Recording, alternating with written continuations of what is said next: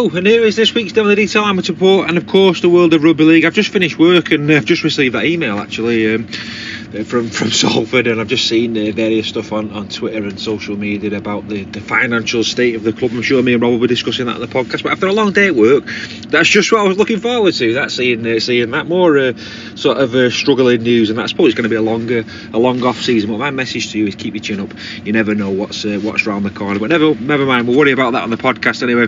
We'll talk about the amateur stuff first, and also we'll have a look right across the world of Rugby League. It was a reserves grand final at the weekend, Robin Park Arena on Sunday. This was played in Wigan. It was at a derby between Wigan and Saints. Wigan won it by 24 points to 0. Joe Shorrocks was in there, and one or two others who played first team before, and same with the Saints side. Matt Foster was in there, Sam Royal. Matt Foster, I believe, I think he's the lad that's signing for Salford. So yeah, Conrad Hurrell was in there, T. Ritson. So it was littered with big names in that. But Wigan Warriors winning the reserves grand final by 24 points to 0. We'll move across to the National Conference Premier Division.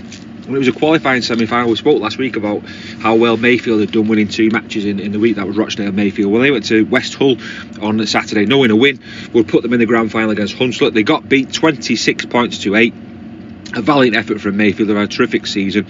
So West Hull will now go into the grand final, the Premier Division grand final, against Hunslet. That will be played at the Millennium Stadium, Featherstone, at 2:30 on Saturday, 8th of October. A cracking match that, and whoever wins that will be crowned the best amateur side in the country. So we had a few other games as well. The promotion playoff final at the weekend just gone in Division 2. Woolston Rovers got promoted. Woolston of Warrington, they beat Shawcross Sharks by 14 points to 12. It was a real tight game. Now, the North West Men's League, just a couple of fixtures to bring you some results for the weekend just gone. None of them were involving our local side, so to be honest with you, but I'll give them to you anyway.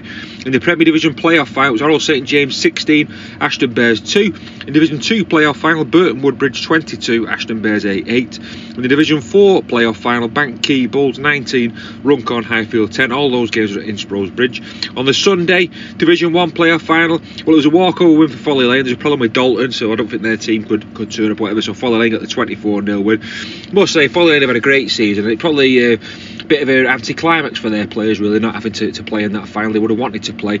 I mean, a walkover win's a win, but you want to win gloriously, don't you? And felt sorry for those lads, but yeah, they got a 24 walkover walkover win. But congratulations to Folly, they've had a great season. In Division 3, the playoff final, Waterhead Warriors beat Garswood Stags by 30 points to 20. Those 2 games were on Sunday at the Innsbruck's Bridge. So some big games there. Like I said, congratulations to Folly and good luck for next season.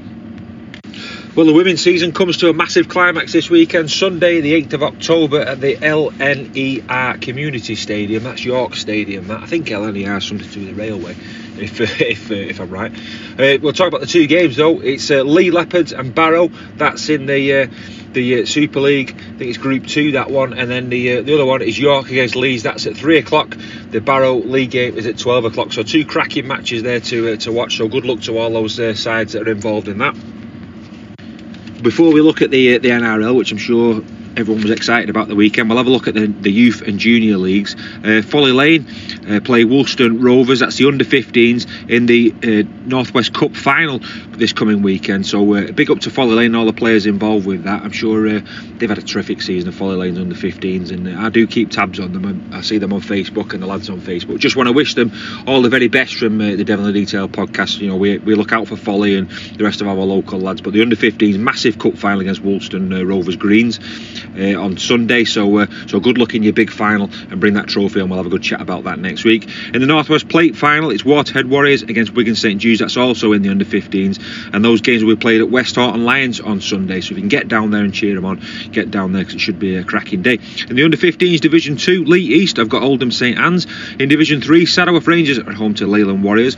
In the under-14s Division 1, it's Wigan St Jude's Maroons against Saddleworth Rangers. Division 2, Oldham St Anne's Goals have got Orrell St James. Division 3, Rochdale Mayfield face Salford City Roosters. In Division 4, it's Accrington Wildcats against the Widnes Moorfield Tigers. Langley Reds entertain Preston and South Ribble Rabbitohs. In the under-13s Division 2, Rochdale Mayfield are at home to Wigan St Cuthbert. Saddleworth Rangers face Salford City Roosters. And finally, Division 3 of the under-13s, Waterhead Warriors are at home to Hindley.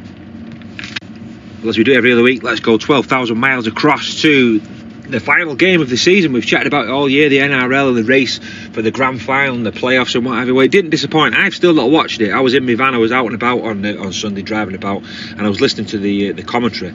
Andrew Moore, fantastic commentator. If you've not listened to the I think it's ABC or something, ABC, something like that, or LBC, the radio in Australia. It's my dad listens to it, and Andrew Moore's a fantastic commentator. He has a guy called Gibbs with him as well, and Luke Lewis, and they're a fantastic trio. The commentary is out of this world. It really is on the radio. I mean, you might think I sound a bit daft talking about the radio, but when you're at work, you can get it online on your phone like you can do with a lot of things these days.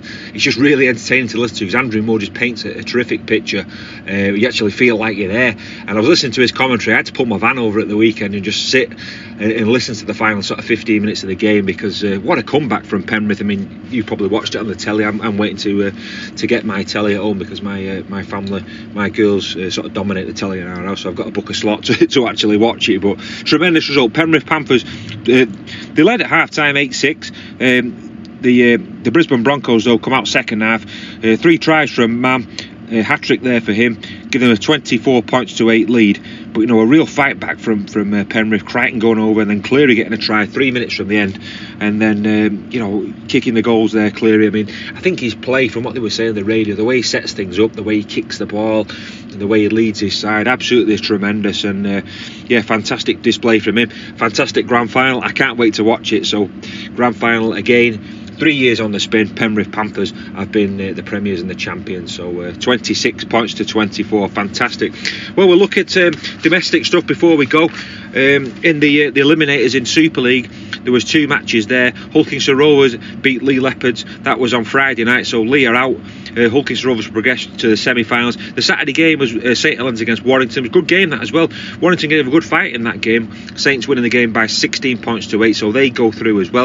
In the eliminators in the Championship, Bradford beat York Knights 22 points to 8, and Sheffield 0, London Broncos 42 was a real surprise score. London Broncos have really come up on the rails in the second half of the season. So York and Sheffield both eliminated. So that means this weekend, Friday the 6th of October, it's an 8 o'clock kick-off UK time on Sky. Catalan Dragons against Saints. The losers are out, the winners are in the grand final.